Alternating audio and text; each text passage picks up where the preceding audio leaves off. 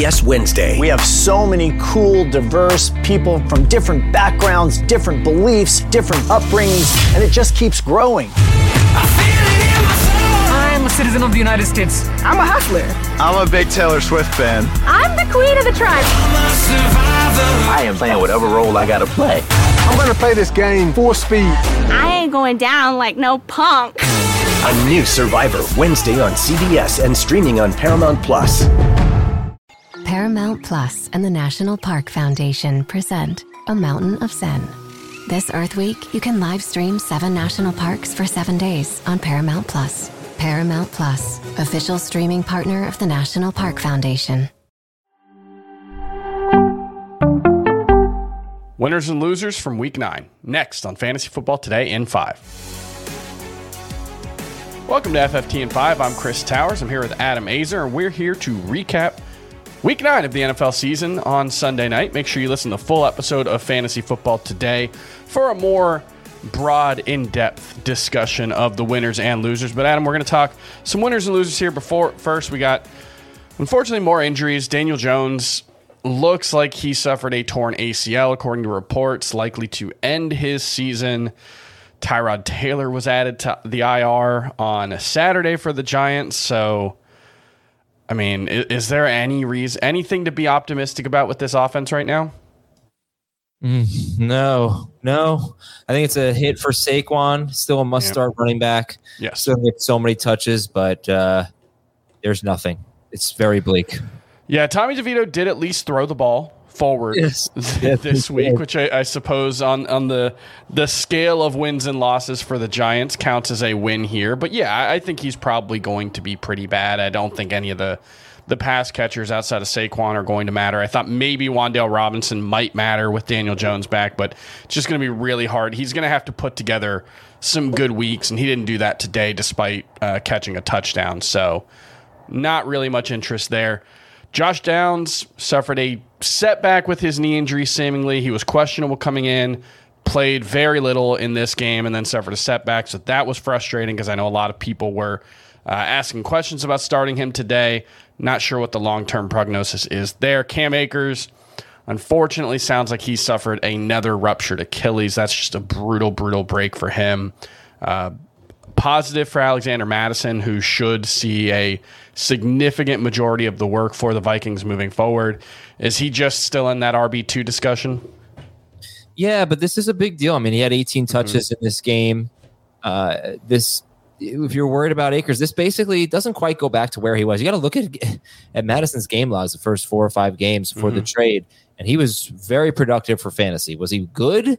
Well, that's another question, but he was very productive for fantasy, but he had Cousins then. So, I think every week now it seems like once we get into like RB 18 or so, it gets really ugly. Yes, absolutely. And I think he's probably on the other side of that most weeks. All right, on the Vikings, the good side of that. Yeah, on the Vikings front, Jaron Hall suffered a concussion very early on, forced Josh Dobbs into. I mean, he said after the game he didn't know the names of the people he was throwing the ball to. They were like working on the snap cadence before, like on the sideline in an emergency pinch. He hadn't practiced at all with the first team, and he actually came out and played pretty well. So hopefully that bodes well for this offense moving forward, at least that he can give them a floor, right? Hey, man, good job by the Falcons. I just got to say, like, you get Will Levis 1 week, you get Josh Dobbs, been there for 3 days, and you lose. Yes, no, it does. It does give him a floor. I think Marquise Brown has been okay with Dobbs, right? McBride had a much better game with Dobbs. Yeah, Clayton Tune was very, very bad. You could always get to Clayton Tune, So Dobbs is exciting. He's a gamer. He's going to turn the ball over. He's really bad throwing the ball deep, though. That's kind of a concern for Jordan Addison. But I think at least for Hawkinson, you feel better about it, and for Madison, you feel better about it. All right. Christian Watson had a chest, back, and concussion in this one. Went to the locker room, wasn't able to play through that, so that'll be something to watch. And then Dallas Goedert, I haven't seen anything on the severity of this injury, but it was a pretty bad-looking wrist injury that he went to the locker room with and was ruled out pretty quickly, so that could be serious for Dallas Goedert. Thankfully, the tight end position is actually okay right now. We had a 2-touchdown game from Cade Otton. Dalton Schultz had another big game, so might be able to replace him. Adam, let's move on to some winners and losers. Who's your biggest winner coming out of week 9? I mean, how could it not be CJ Stroud? I mean, it's the one good thing happening in the NFL right now, right? Good for him, man. This is great. Now, look, keep in mind, last week he scored less than 13 fantasy points. 3 straight games before this with fewer than 20 fantasy points. If you look at the schedule, he's been pretty matchup dependent. So I worry people are going to get a little carried away. I think he could struggle next week at Cincinnati, for example. I know that the Bengals had an injury in their secondary that Cam Taylor-Britt, and we're reporting at halftime, so we'll see. But I don't think CJ Stroud is necessarily a must start, but he's obviously a winner. He's a guy who spreads the ball around. One week could be a Nico Collins week, next day a Tank Dell week, Dalton Schultz or whatever it is.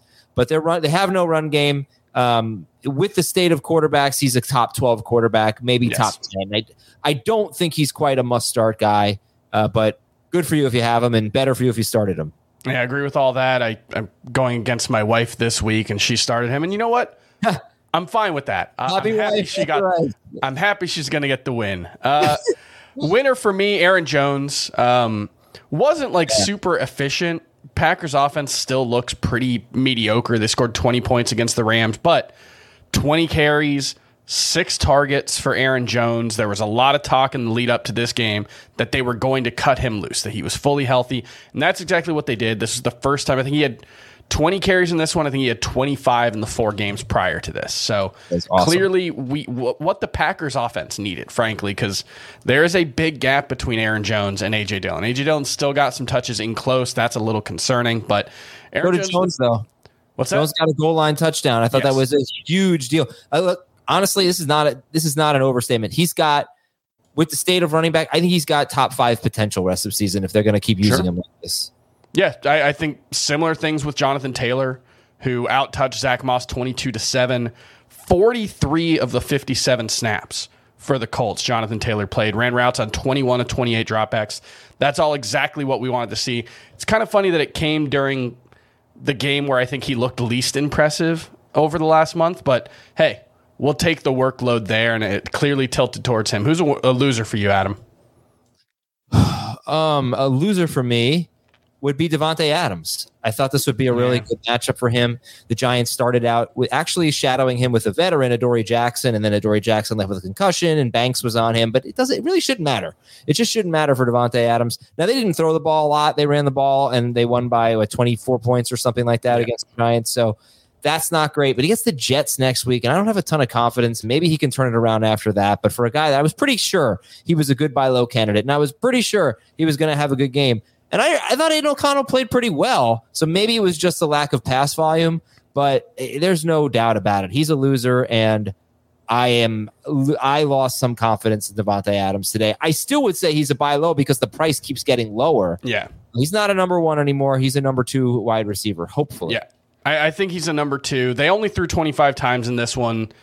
The Giants trailed by 20-plus for the 4th time in 9 games, which is just unbelievable. They were up 24-0 in the first half. The Raiders were. Loser for me is going to be Geno Smith. And we talk about regression a lot with Gus Edwards has 6 touchdowns in his last 34 carries or whatever it is over the past 3 games. That's the kind of regression we talk about where it's statistical regression. Geno Smith, I think, if you looked at the film last year, if you looked at the numbers, everything pointed to, no, he really was that good. Yeah. The problem was he hasn't been able to sustain that so far this season. Now, this was a really tough matchup, but given the weapons that he has, he should be playing better, and he's just not playing at that level. So he's someone that I've, pretty consistently still ranked in that QB1, high-end QB2, low-end QB1 range. It's harder to justify that the way he's played, really all season, but especially lately. So that's the biggest loser for me with Geno Smith, and that's going to do it for FFT and 5. We'll see you tomorrow.